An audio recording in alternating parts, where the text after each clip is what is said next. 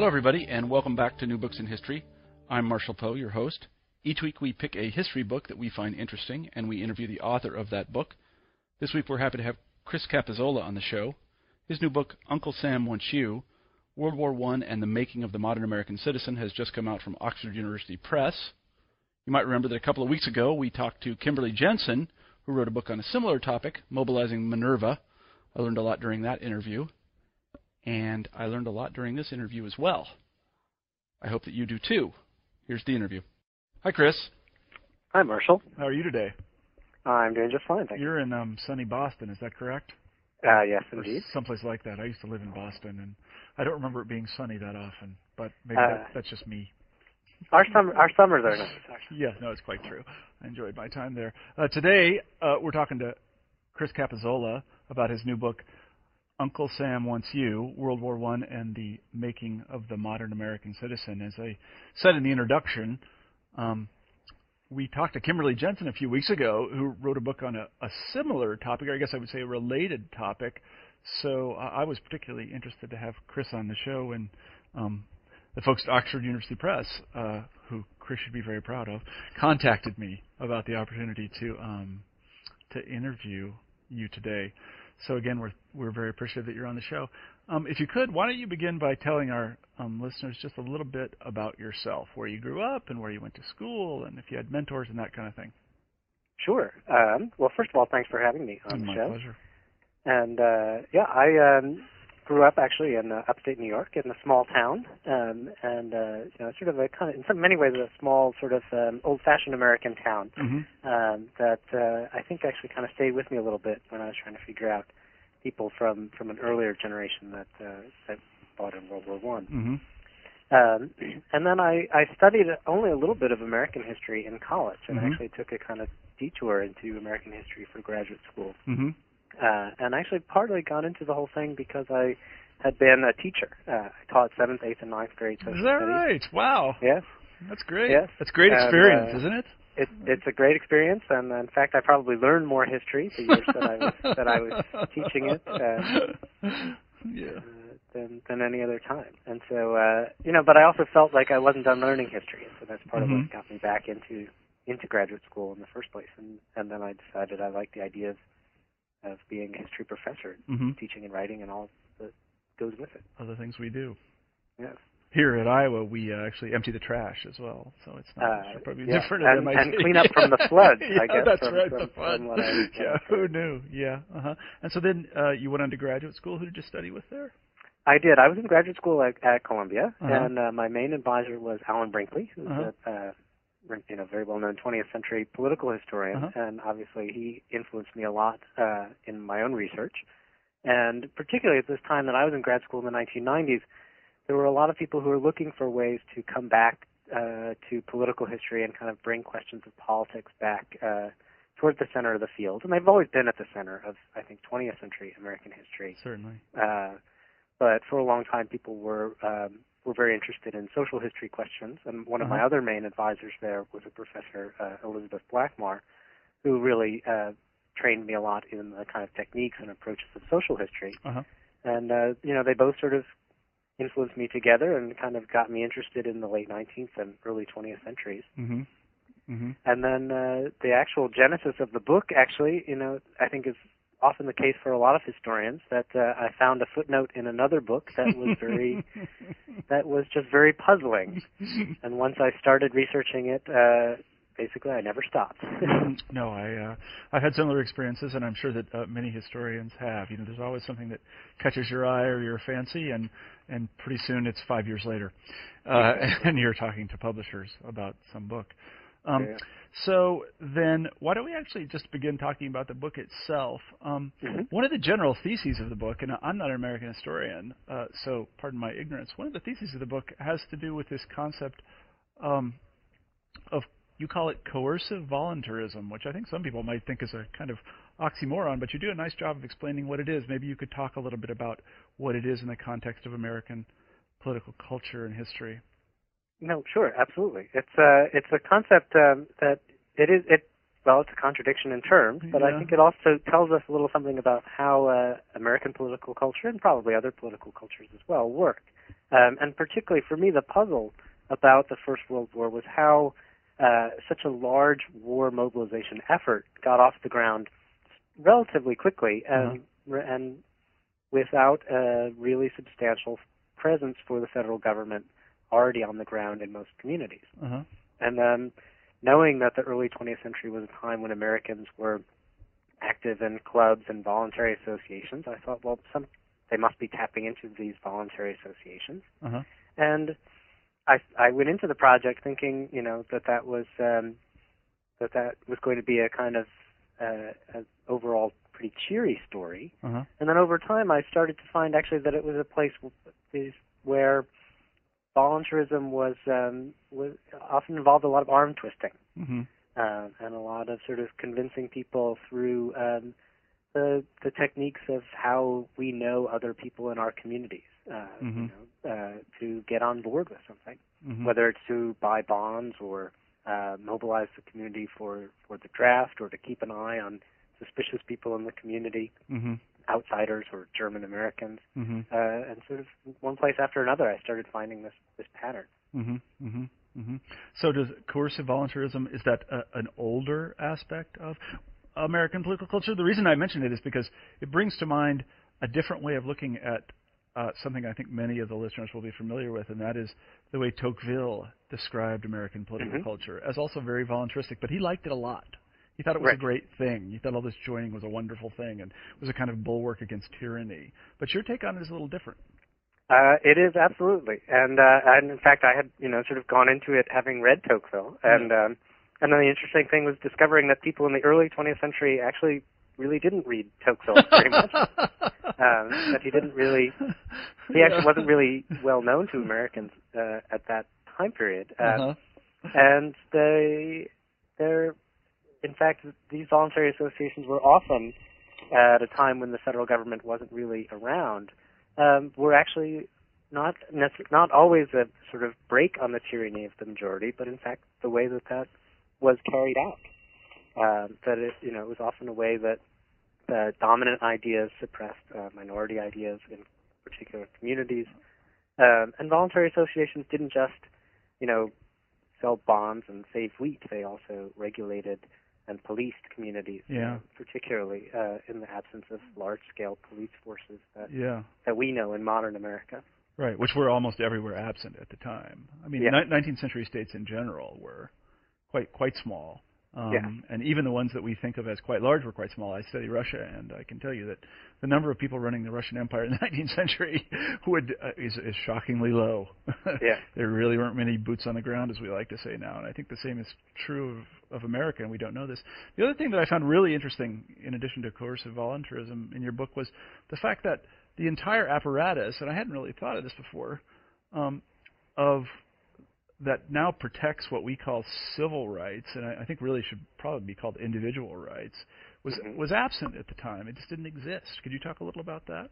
Yeah, no, definitely. That when people sort of talked about their understanding of what they owed to the government, what their obligations were in wartime, they talked very much about obligations, and they didn't talk as much about rights as they do in the 20th century. That the historians call it the rights revolution, and that was a product largely of the civil rights movement of the second half of the 20th century, but even before that. But notions of individual civil liberties, personal freedom of speech were much more limited in their definition than they are now. And so when we look at the home front during World War I, when there was a significant repression of individual liberties, often it was carried out by people who didn't necessarily think that they were doing anything wrong, because they didn't have the same sensibilities about rights and civil liberties that we do now, looking back at it. So one of the things for me, in doing the research on the project, was trying to figure out, what people really thought they were doing. There's a section in the book, where I look at librarians during the First World War, and librarians are not exactly a sexy topic, but it actually turns out to be a very interesting kind of question. Mm-hmm. And books were very important to soldiers Mm-hmm. for obvious reasons. This was, there were some movies that were shown to soldiers in France, but most of what they did to entertain themselves was to read books and magazines that were sent to them. Mm-hmm. And libraries really felt that they had a kind of special obligation to express the war effort. But librarians themselves also felt they had, along with that, an obligation to eliminate dangerous ideas, to protect citizens from unpopular ideas.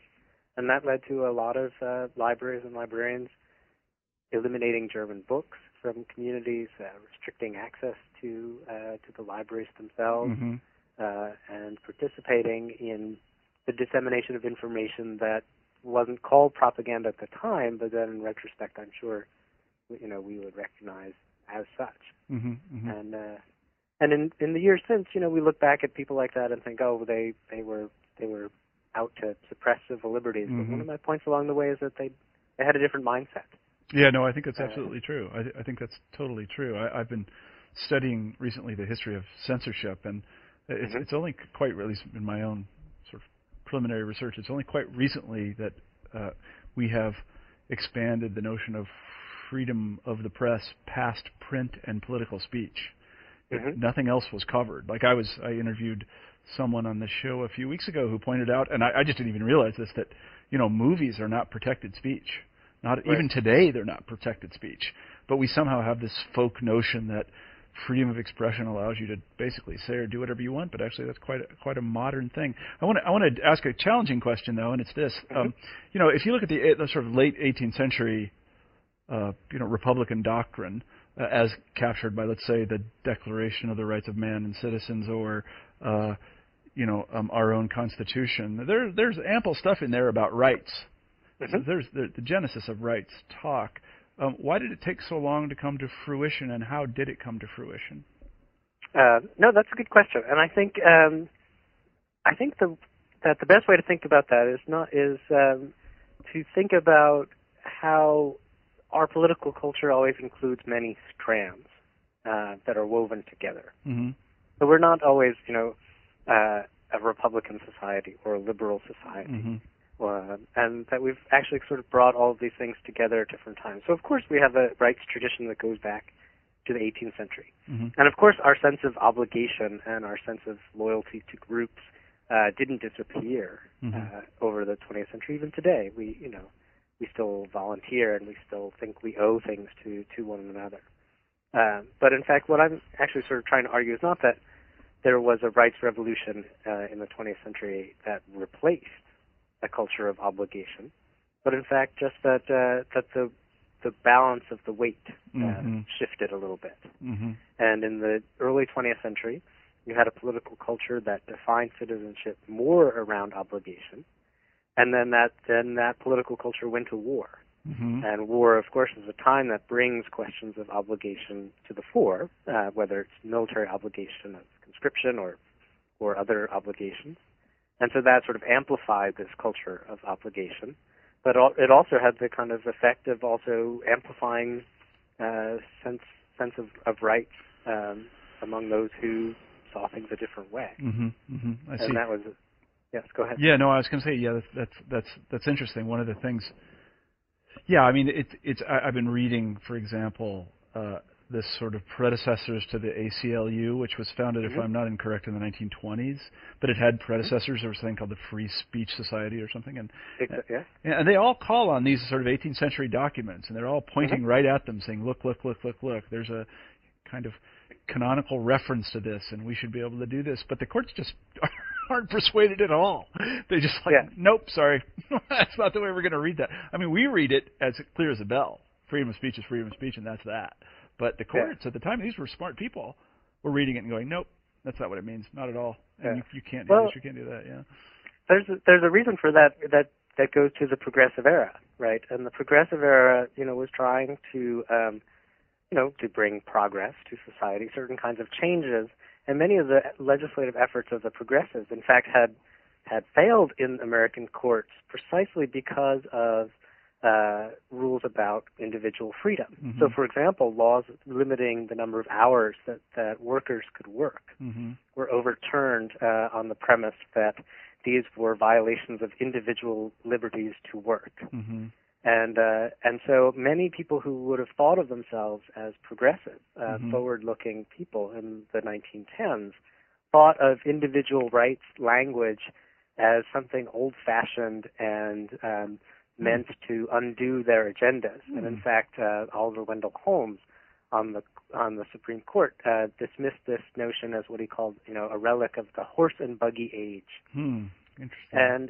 And so that's why it's all the more interesting that people like that then turned over the course of the 20th century to see that that rights talk in the realm of politics and political expression and personal expression in the arts and film and drama and fields like that would not necessarily mean that they also had to give up the kind of agendas for changing economic rights that they were looking for. And some of this sort of comes together then in the 1930s with the New Deal. Yeah, no, I see just what you mean. I find all that. Yeah, it's a convincing way to think about it. That there are these various strands, and some of them are keys, and some of them are sort of played more loudly than, or pulled harder than others at different points in time. That makes a certain amount of sense to me, because we always come back to these same texts. We just read them in strikingly different ways. If I could ask you to tell us a little bit about the American Protective League, which I found a fascinating part of the book. Maybe you could tell a story of that. Yes, absolutely. Well, that's what got me started on the research for this book in the first place.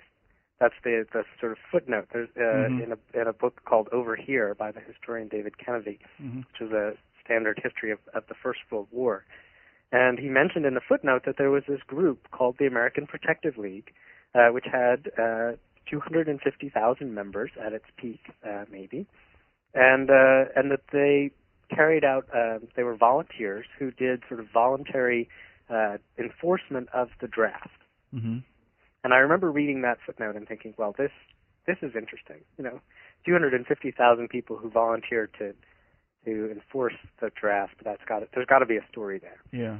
And in fact, it turns out that there is. And the American Protective League was a quasi-official organization.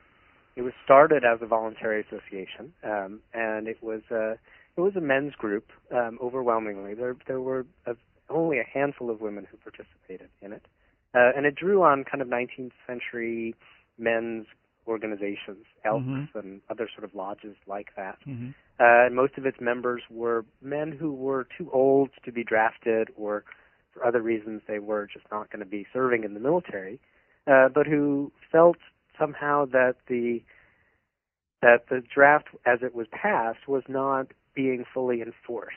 Right. So remember that selective service is passed in May of 1917, right after the war comes in. It's not a very popular policy. And for it to be enforced, it requires the voluntary registration of every man in the United States between 18 and eventually it's raised to 45, 18 to 45. And there's not a big enforcement procedure. The federal, what becomes the FBI, the Justice Department's Bureau of Investigation, has only about 150 agents. And there isn't really a good way of tracking the American citizens either, right? This is an era before Social Security cards, an era before almost anyone carried a passport, before driver's licenses, before even birth certificates for a lot of people, particularly if they were immigrants. And so the enforcement of the draft required a certain kind of voluntary registration, but as it was clear that large numbers of people who opposed it might simply not be registering, the American Protective League sort of formed and offered its services to the Justice Department to aid in enforcing the draft. And they were active in most parts of the country, almost every region of the country, and they did different things in different places, but some of the most interesting things that I found them doing were what were called slacker raids. Yes, exactly. I wanted you to talk about those a little bit. Yeah, and these are astonishing things once you actually start thinking about them. And a slacker was the kind of slang term in the early 20th century for a draft dodger. They would have just been called slackers. And the American Protective League decided to go on raids to try to track down the slackers and make sure that they had registered and that they were serving. And so in countries all across the United States, the thousands of American Protective League volunteers would organize on a particular day, usually in coordination with the municipal police or actually with state militias or state home guards. And they would basically go through the streets of a particular town looking for and asking every man who looked like he was of draft age to show them his draft card. Mm-hmm. And the largest one of them all was in New York City in September of 1918. Probably about 50,000 people participated from the American Protective League and from other organizations. And they would particularly, obviously, they would target places where they thought they would find large numbers of draft-age men. So they would go into restaurants and saloons. They would go into baseball parks. There was one in Chicago where they sort of surrounded an entire baseball park during a game. Mm-hmm. But what's interesting, and this is sort of what really surprised me most about it, is that the slacker raids really didn't turn up very many slackers. Yeah, no, I found that interesting. Why is that? That, in fact, actually, most of the people who needed to register for the draft already had. Uh-huh. Often they were motivated by whether their own personal desire to serve, or they were simply motivated by a sense that if they didn't, they might lose their job, or they might be shamed by their community, or they might be sort of called out if their name wasn't on the list of registrants that was published in the local newspaper. And so, often the people who ended up falling through the cracks fell through the cracks not because they didn't register, but because they weren't carrying the card, or they'd registered in the wrong place. And so a lot of the aspect of the draft was learning sort of how to be good bureaucratic 20th century American citizens and carry our draft cards, uh-huh. Among other things. The draft card was the first mass-issued identity document in American history. Uh-huh. No, yeah, it's very interesting.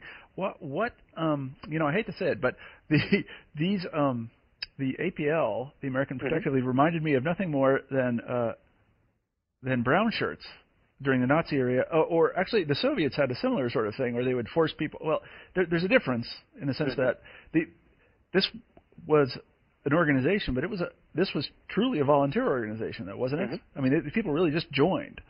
They weren't compelled to join this organization. Yeah. So in that sense, it's more like the brown shirts than it is like the Soviet equivalents. But the notion that you would press people into service that was quote unquote voluntary,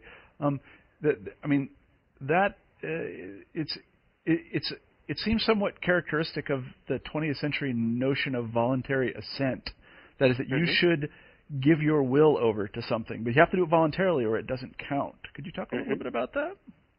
You see what I mean? I do see what you mean. I mean, I do think it is worth distinguishing, that the American Protective League, although it had a loose affiliation with the Justice Department, it never really had enforcement power. Mm-hmm. That any of the, that any organization like that in Germany or in the Soviet Union had, I think. And so it was, one of the more, just as interesting as the slacker raids is the kind of the protests against them from people who say, well, I'm a good American citizen. I don't need to follow you. Where's your warrant? Things like that, and debates in Congress and elsewhere. So I think so there are some important distinctions. Yeah, no, in that sense. No, I see what you mean.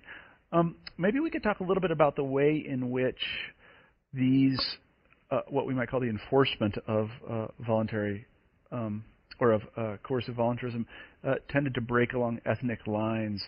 I thought one of the most interesting parts of the book had to do with the Mennonites in Kansas, because that's actually the area where I grew up. Okay. I'm not a Mennonite myself, but you would mention towns, and I'd say I've been there. I know people there. Yeah. The Mennonites are still there, and they're doing just fine. Maybe you could talk a little bit about the Mennonites and actually the Germans in the United States at the time. Yes, absolutely. And I guess one of the things I should do is include in that is a sort of a little bit of praise and thanks to the Mennonite historians who, over the years, particularly at Bethel College, in North Newton, Kansas, that's right, have done a really phenomenal job in recording and making available interviews and letters and testimonies, and they've been putting a lot of them on their website as well, so other people who want to kind of do some more research, can really get a really rich set of sources for all kinds of questions, not just in terms of religious history, but really just how a farming community works. But I write about the Mennonites in part for their particular situation as conscientious objectors, right? And so if you have two people who have two conflicting obligations, their obligation to the state and their obligation to their religion, those conflicts have to be worked out in the time of war. And this was probably, World War I was probably the worst time in American history to be a conscientious objector. That even in the 19th century, there had been, in many ways, much more protections and exemptions than there were in World War I. And then later, in World War II and Vietnam, exemptions were for religious objectors, particularly if they were formally members of the church, was actually much more standardized than it was in the early 20th century. Now, Mennonites had it extra hard because although they weren't actually German, almost all the Mennonites who were living in places like Kansas had been either born in the United States or actually had been born in Russia to sort of German-speaking and German heritage organizations. But nevertheless, they were German-speaking. And they were outsiders in these communities, and they were very frequently targeted for scrutiny, for investigation, and sometimes for violence. Because just sort of imagine if you're living in a community where the draft has come in, and takes, especially if you're a rural farming community in central Kansas, and the draft comes in and takes sort of all the young men, and except it doesn't take the Mennonite men who are German-speaking and who are farmers. And this is a time when farmers, actually, there's an enormous agricultural boom. And so there's all kinds of tensions because these farmers now are making a lot of money. And so a lot of ongoing tensions within communities play out and actually become quite violent. That central Kansas is one of the most violent places during the course of the war. And the Mennonites responded with some hesitation because they felt they needed to protect themselves, but protecting themselves meant entering formal politics, participating in worldly ways that many Mennonites would object to. But over time, they sort of learned how to do that, and they sort of fought for that. And the conscientious objectors were never very many, never more than a few hundred.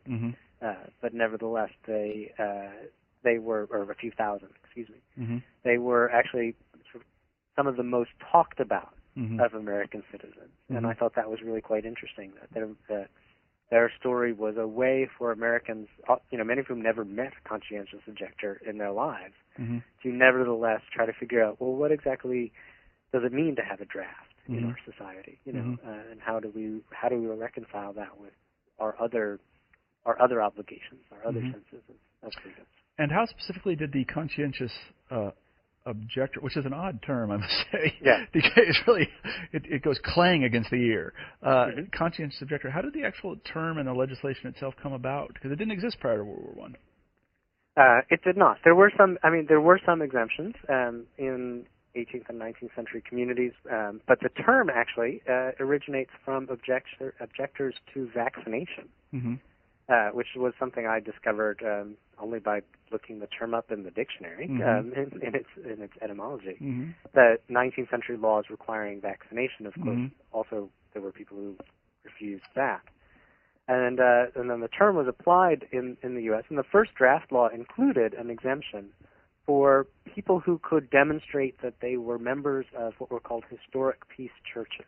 Mm-hmm. And many of these are still around, Mennonites, Amish, Quakers, and others. And the law basically said, well, those people should still register, and they should still go to a military camp if they're drafted, but President Wilson will figure out something else for them to do. Mm-hmm. But the law didn't say what that was. Mm-hmm. And so many people registered as conscientious objectors. And if they were officially members of churches, they had some abilities. But of course, many churches in the early 20th century weren't very good at keeping records, at necessarily recording their members, knowing exactly what they believed. Particularly for sort of small,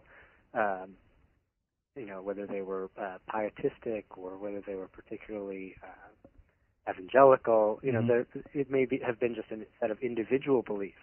People who individually believed in pacifism often had a very hard time demonstrating that they should be exempted. Mm-hmm. And then where things got particularly complicated was this requirement that conscientious objectors should still go to military camps when drafted. Yes, I found that very interesting. We'll give you the status of a conscientious objector, and then we're going to send you to an army camp if you're drafted. Yes, that puts you in an odd situation. Yes, and it puts you in a lot of. It's a very serious test for a lot of people, and remember, a lot of these are 18-year-old young men who. Some of whom are very well trained in their churches, some of whom are not, and certainly all of them are separated from their home communities and their home ministers or other religious leaders, and they're under enormous amounts of pressure from other draftees who look at these conscientious objectors and they see treason, they see unmanliness, they see they see all kinds of problems, and they tell them that. Mm-hmm. And many conscientious objectors, arrived in camp as COs and left with uniforms on. Yeah, no, exactly. I think the majority of them did, didn't they? The overwhelming majority. That's probably at least 3/4. Yeah, that was very interesting. Maybe you could tell us a little bit about a kind of related question, and that is the notion of the enemy alien, which just simply sounds like something out of science fiction, doesn't it? It really sounds horrendous. That one doesn't go clang against the ear, but it makes the hairs on the back of your neck stand up. What were enemy aliens, and how did the legislation in the category come about? Yes, the enemy aliens are people who are citizens of the nations with which the United States is at war. And for all practical purposes, in the First World War, that means Germany. That we were, of course, also at war with the Austro-Hungarian Empire, but most of the people in the U.S. who were citizens of the Austro-Hungarian Empire tended to be also opponents of that regime. They were members of minority ethnic groups like Czechs and so forth. And the United States never actually declared war on the Ottoman Empire, so that was kind of a non-issue. But so you have a substantial number of German citizens in the United States, and then of course also larger German American communities, people who've been here for a generation or more. But the regulation of them really begins with the citizens of Germany, and this is prompted by international law. All of the powers of World War I did this to enemies, and there were regulations that required them to register, sometimes regulations on their movement, and so forth. America's law for regulating enemy aliens actually dates all the way back to 1798. And in fact, actually, rather than passing a new law, we dusted off an old one that goes all the way back to the Alien and Sedition Acts of the Adams administration. And we set up a series of regulations for where enemy aliens could and couldn't go, whether they could maintain firearms, what kinds of jobs they could get, and so forth. And there was some discussion, and really substantial, and in fact actually serious discussion about whether to intern all German citizens in some sort of internment camps. Now, this is a story that almost no one knows about the United States during the First World War. And it's hard to tell the story without the Second World War sort of casting a shadow over it. Mm-hmm. Right, and so these were not like the plan was not for something like what happened to the Japanese in mm-hmm. the Second World War, who were interned regardless of their citizenship, mm-hmm. included both Japanese Americans and Japanese citizens. Mm-hmm. In World War I, there was a sort of investigation. There was a plan. A series of sort of experts went down to Washington to present their plans, and they thought about how much it would cost. The Wilson administration, the cabinet discussed it in a cabinet meeting, and several members of the cabinet supported large-scale internments of what would probably have been tens of thousands of people. Mm-hmm. Eventually, it didn't happen, partly because there was not enough interest in it from the War Department, which were the people who were going to have to run it and going to have to pay for it. Mm-hmm. And they were at that moment really worried about how they were going to pay for their own soldiers, let mm-hmm. alone take care of others. But it was a telling. It sort of shows that it was on people's mind, and it was a real surprise for me to read. I kind of came across these things in the archives and sort of tucked away in a few different libraries, the plans. Mm-hmm.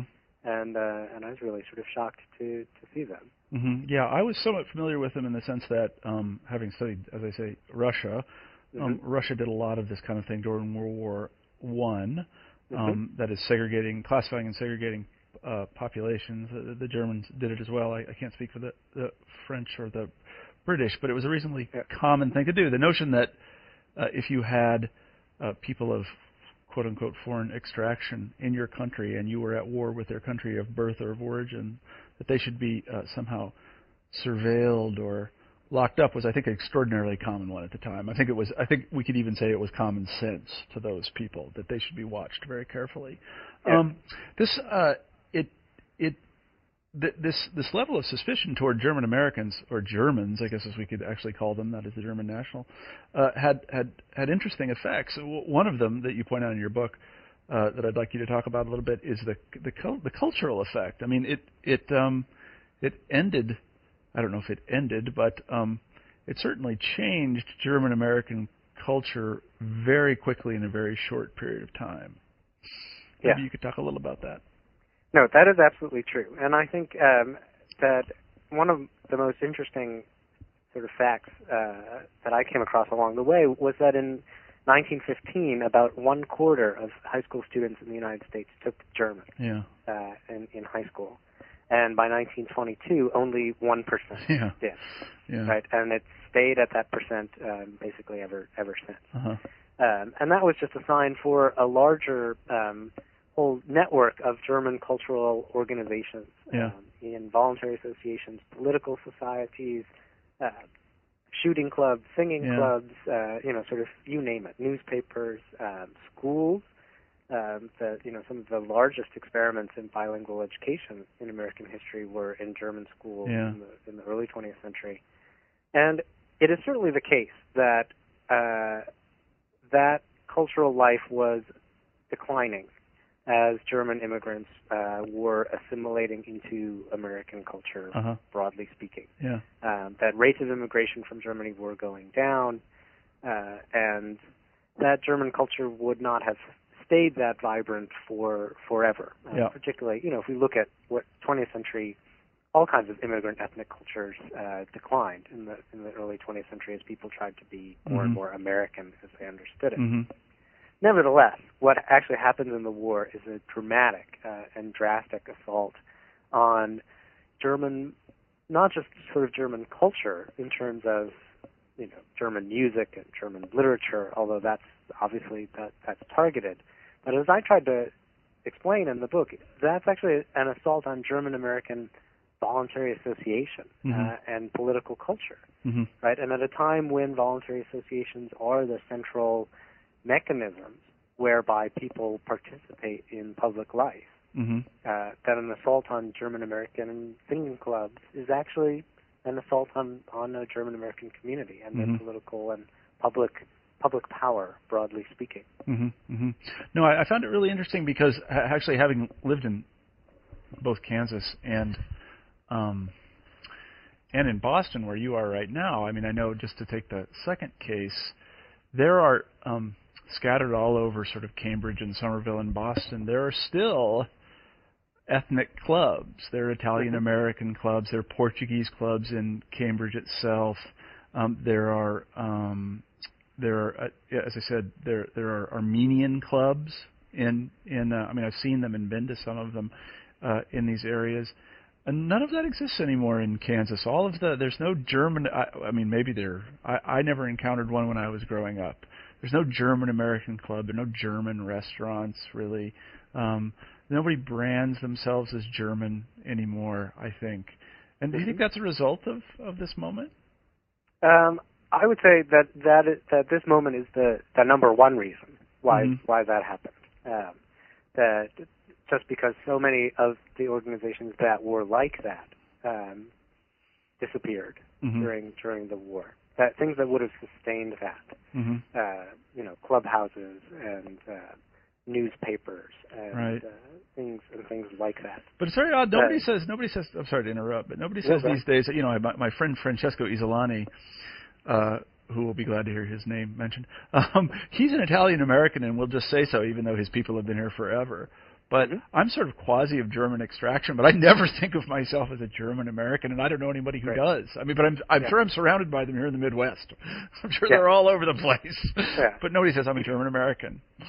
Well, yes, and there are these organizations, of course, and but there are a couple other things to remember. Part of it is that it's not just the first war, but of course the second. Yes. That makes it sort of impolitic.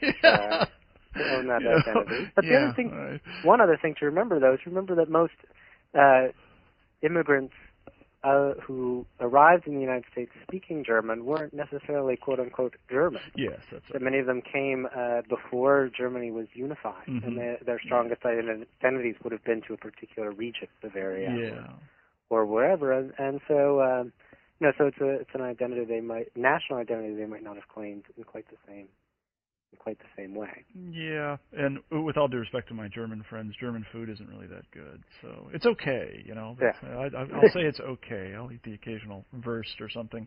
But maybe you could talk a little bit about the way in which coercive voluntarism affected two groups we haven't talked about yet, that is women and African Americans. You could start with women. Okay, yes, and it's one of the things that's of course remarkable about the home front during the war is that this is a time when the central way that people discuss their obligations, the most important obligation that one can offer as a citizen during wartime, is military service, and that's an avenue that is just not open to very many women. There were a few thousand women who volunteered in various forms for the military, but the draft, of course, didn't draft women. But then the question still remained, well, what is the obligation of a woman citizen during wartime? And women were asked to do many things that included, some things that we sort of know from wartime posters or stories, whether it's knitting socks for soldiers or saving food. And over time, historians never really took those very seriously. They thought, well, those were really just ways of making people feel like they were sort of participating in the home front. But in fact, the fact of the matter is that the creation at home of millions of garments at a time when, in fact, most garments were constructed in homes. This is when there aren't real factories, clothing factories, that a lot of work is done in what's called homework in tenements and elsewhere. In fact, actually, the kind of knitting and sewing that people did actually was really substantial and central to, but it also required the mobilization of a substantial amount of unpaid labor. And this is where I think volunteerism for early 20th century women is particularly worth sort of stopping and thinking about, well, what does it mean to volunteer? Right? Often when we use the word volunteer, we mean, well, it's voluntary because it's not required. Right? And that's really how people talked about it a lot at the time. But something that's voluntary, we also think that it means it's unpaid. Right? And of course, women historically have done a lot of labor without getting paid for it. and particularly in the early 20th century. Mm-hmm. And so mobilizing women as volunteers was also a way to mobilize women's unpaid labor, Mm-hmm. Whether that's in areas of food and clothes, or Mm-hmm. even just maintaining military families while husbands and fathers are away, Mm-hmm. is a significant amount of work. Mm-hmm. And one of the other things that I looked at was that coercive volunteerism, of course, is not just a male phenomenon. Mm-hmm. And the slacker raids were a male phenomenon. They were, targeted men, and the people who were doing the targeting were almost exclusively men. Mm-hmm. And you don't have spectacular events like that that targeted women. Mm-hmm. But in fact, actually, you do have less spectacular events that reflected just the different ways that men and women moved through cities and towns in the early 20th century. So one thing that I write about are what were called the Hoover Food Pledges. Mm-hmm. And this was named after Herbert Hoover, whose job at that point was to mobilize the U.S. Food Administration. Mm-hmm. And the Food Pledge was every woman in America was asked to sign this, saying that she would save food for the war effort. Mm-hmm. And the signatures were collected in particular communities by groups of women volunteers. Probably about 500,000 women were volunteer sort of collectors of signatures and pledges for the Food Administration. And they went from house to house visiting particular communities, asking for food pledges and signatures. And in many ways, I would argue that did a lot of the same work as the Slacker Raid. Mm-hmm. It was a way of sort of kind of face-to-face way of telling people to get on board, to do their part. And I came across all kinds of interesting stories of people who didn't care to be visited. Mm-hmm. Rumors went around that, you're going to have to turn over all of your food. This is a time when people would can large numbers of goods for the winter. Mm-hmm.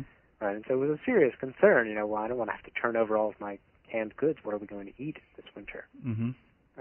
So that led to some protests, to some concerns, and some conflicts in communities all across the country. Mm-hmm. Yeah, I remember when I was talking to Kim Jensen about her book. That some of these groups, and I'm thinking of nurses and doctors, female nurses and doctors, who they weren't called up, but they found themselves participating. Let's put it in that way, in the war effort. That some of them actually lobbied for.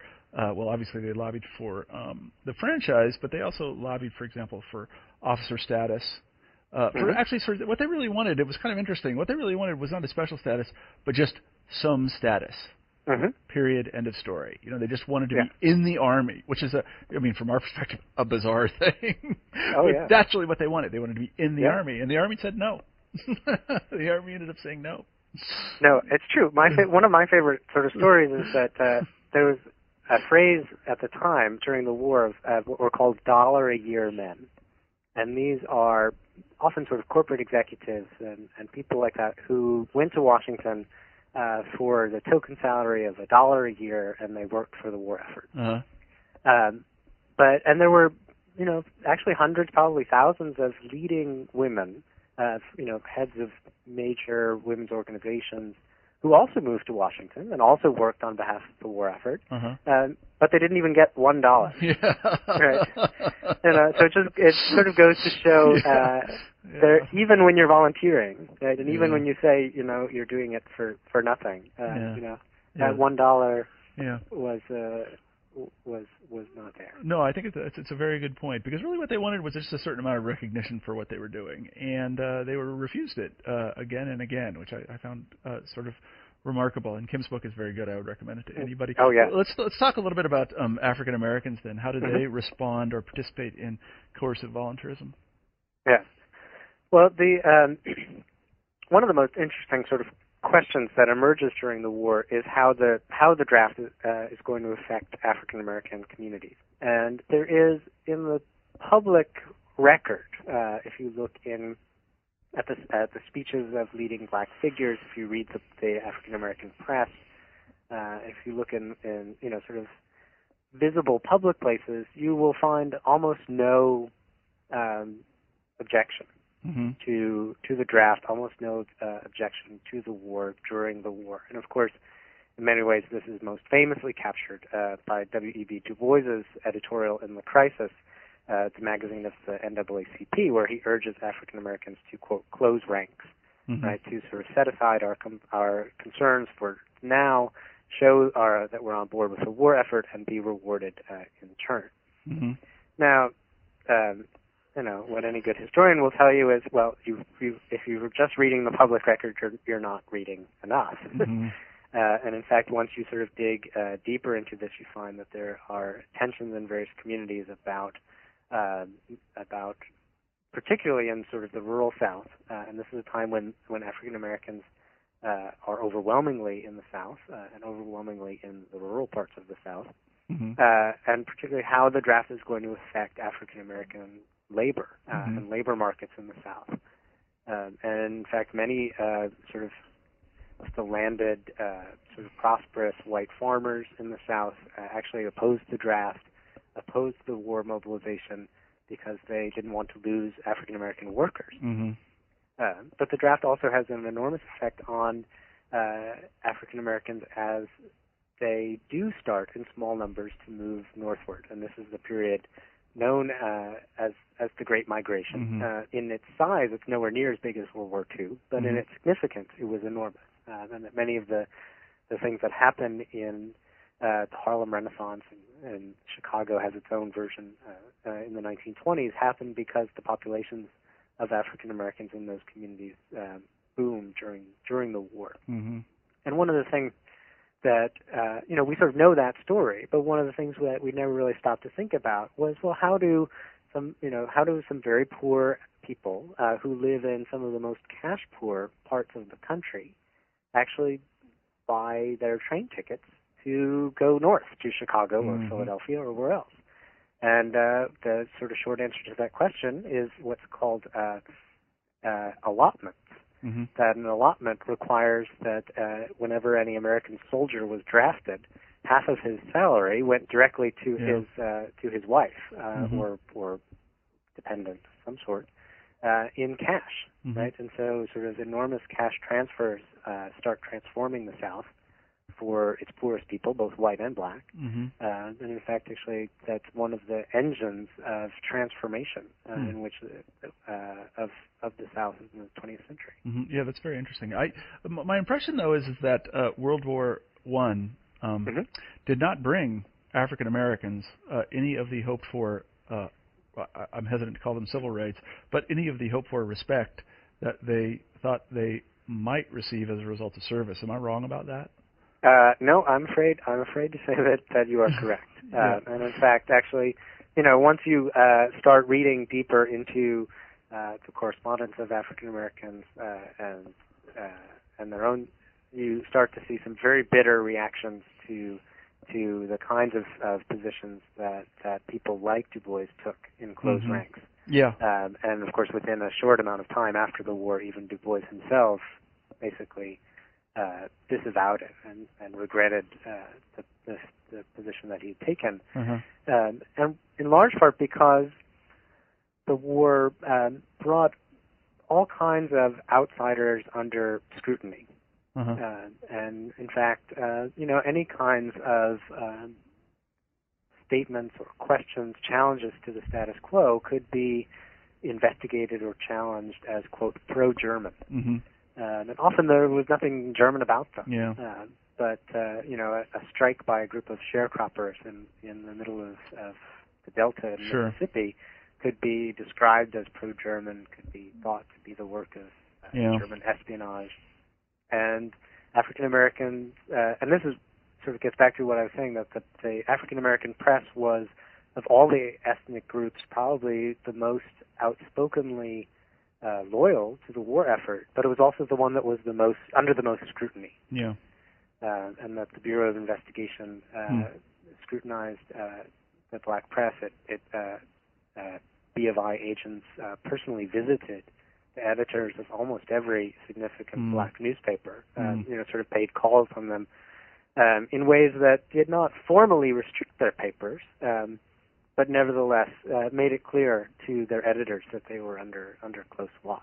Mm-hmm. Yeah, no, that's very interesting. I had the opportunity to interview a fellow named Colin Grant who wrote what is an excellent book. It's on the site called A Negro with a Hat. It's about Marcus Garvey, and Marcus Garvey was not one of the people that said that African Americans should necessarily cooperate. I mean, he was proven right basically in his because if I recall correctly, he more or less said we're not going to get anything from this. And I don't know if he said this or somebody said this, but in response to Wilson saying we need to make the world safe for democracy, either Garvey or somebody said, how about if we make Georgia safe for black people? Yeah. Or we do that, Yeah, and Garvey actually sort of does some of the first organizing in New York that the Garveyites do is in 1917. Yeah, that's exactly right. And of course, and right after the war, 1919 is in many ways the one of the worst years for African Americans in terms of violence, in terms of the restriction on black organizations, the number of race riots. It's also one of the years in which membership in African American political organizations boomed. As African Americans sort of come back from the war, many of them disappointed with the outcome that they're seeing around them, determined to change that. So the NAACP itself expands dramatically, particularly in the South, where it had almost not existed before the war. Yeah. And then other groups, Garvey's group obviously expands dramatically right after the war, and some of the sort of more radical groups of African Americans that surround A. Philip Randolph and others. Yeah, A. Philip Randolph, exactly right. But a lot of that really happens just after the war and in reaction to the really disastrous events. Yeah, the history of the NAACP is fascinating. This is a bit of a digression, but another thing that I learned by reading A Negro with a Hat is at one point when Garvey gets to New York during the war, he goes to what he is told is the offices of the NAACP, but he's very confused. And he later reports that he left. He didn't think it was the NAACP because there were no black people working there, right. Which tells you something about the NAACP's origin, I think. Let me ask you, your book ends with a discussion of the surveillance state. How do you conceive of that and its origins? What exactly is it? Well, the surveillance state is both a thing and a way of being, a way of being an American citizen. And in the book, the actual thing, the surveillance state that I talk about, is a discussion of particular institutions within the federal government that have to do with regulating immigrants in particular. And the war sees an expansion of power of the federal government to regulate and also to deport non-citizens based on their ideas and their membership in different organizations. So immigrants are one, and then the other is in the Justice Department, in the Bureau of Investigation. And that one of the things that was interesting to me is that all of these German enemy aliens who had to register had to send their forms in to the Justice Department, and many of those forms were processed by J. Edgar Hoover, right, who was just getting his start. Yeah, that's a terrific part of the book. Yeah, and so obviously the war and the practice experience of regulating and keeping watch on people who are defined by law as enemies is important, and those institutions don't disappear. They aren't dismantled after the war. Many wartime organizations are. The United States takes over the railroad industry, but then it privatizes it again.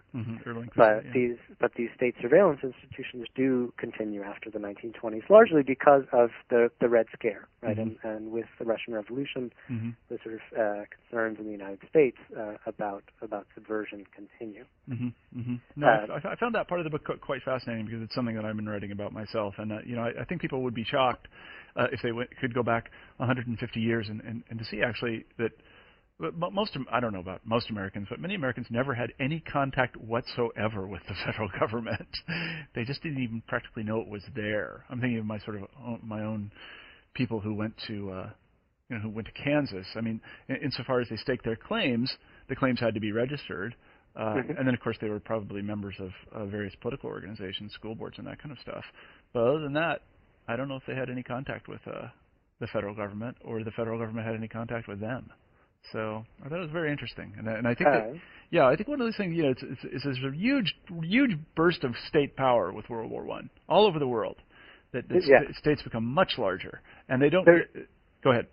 There is, but one of the things that I try to explain in the book is that it's not just about sort of state institutions getting bigger, but it's also about mindsets and just ways of being and acting. Yeah. And so, because a lot of times when historians have looked at World War I, they've said, well, yes, the federal government gets much bigger very quickly, and then it gets much smaller. Uh-huh.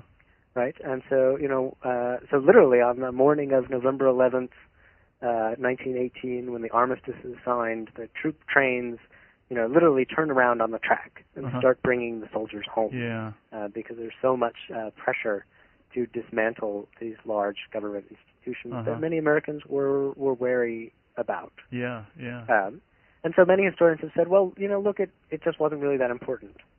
But part of what I'm trying to do in the book, by looking at both political institutions and political culture, is to try to see, well, what about the experiences and mindsets, the memories of this, and even just the different ways that people act because they know now that states can regulate them. Yeah. How we act, how, and or even how people act when they know that they can make certain kinds of claims on the state. Yeah, I see what you're saying. It was an important precedent. I certainly grant you that, and I think you're right. Actually, it has a kind of echo today in, and people in 100 years will be able to date this interview because of the following reference. The way we talk about Fannie Mae and Freddie Mac, both of which are in trouble, they're nominally private institutions that sort of have the backing of, in some sense, the federal government. But, the idea that the government would allow them to fail is not even really being discussed. It's just taken for granted that they can't be allowed to fail, but nobody explains exactly why. And I think it's because the federal government is in the business, and has been for almost 100 years, of bailing things out.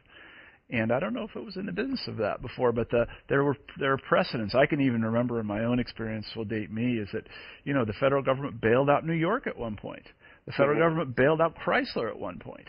And so why wouldn't it bail out Fannie Mae and Freddie Mac at some point? I mean, and I think you're absolutely right. The apparatus which is necessary to do these things really doesn't exist right now. We have to create institutions to bail to bail Fannie Mae and Freddie Mac out. But the mindset is definitely there that we can do this. I think that is true. Although, just as a point of correction, the federal government didn't actually really bail out New York. Oh, really? No, that the city workers' unions actually took the biggest hit on that by buying the city bonds. But there was a sort of similar public-private partnership set up, something called Big Mac, which did a lot of it. But in fact, actually, Big Mac was only really created because the federal government refused, and that's the origin of that famous is that right? Gerald Ford headline, "Ford to City Drop Dead." Yeah, Ford to City Drop Dead. No, that's exactly. I do remember that now. Well, I stand corrected. Or Sorry. I sit corrected. Right. I used to live in New York, so really? we get sensitive about the 70s. Sorry about that. I know it's a great era for film in New York. It's a different story. Anyway, Chris, thanks very much. We really appreciate you being on the show today, and we've taken up a lot of your time. And I'm going to close the interview with our traditional question. What are you working on now? Well, I am deep into the middle of a new project that is on, once again, on sort of questions of citizenship and military service. But now I'm interested in the Philippines. Mm-hmm. And the book is actually a history of Filipino soldiers who served in the U.S. military and Americans who served in the military in the Philippines. Mm-hmm. And it starts in 1898 in the war, in the Spanish-American War, and goes actually all the way up to the present. Mm-hmm. Wow, it sounds like a fantastic project. A big sweeping history of two countries and a whole century, and I hope it will be fun to read. No, I mean, I think the Philippines is extraordinarily interesting because it's one place actually Americans really tried imperialism and then kind of didn't like it very much. I don't know, we got there and we sort of toyed with it, and then we said, no, I don't think this is really working out for us. But I think it's a terrific project, and you have to promise to be on the show when you're done with the book. Which will be next year. which means No. I was going to say it means I have to promise to finish the book. Yeah, exactly. Good enough. Well, Chris, thanks very much for being on the show. We really appreciate it. All right, thank you. All right, thanks a lot. Bye-bye. You've been listening to an interview with Chris Capizzola about his book, Uncle Sam Wants You, World War I and the Making of the Modern American Citizen. It's just come out from Oxford University Press. I'm Marshall Poe, the host of New Books in History. We'll talk to you next week.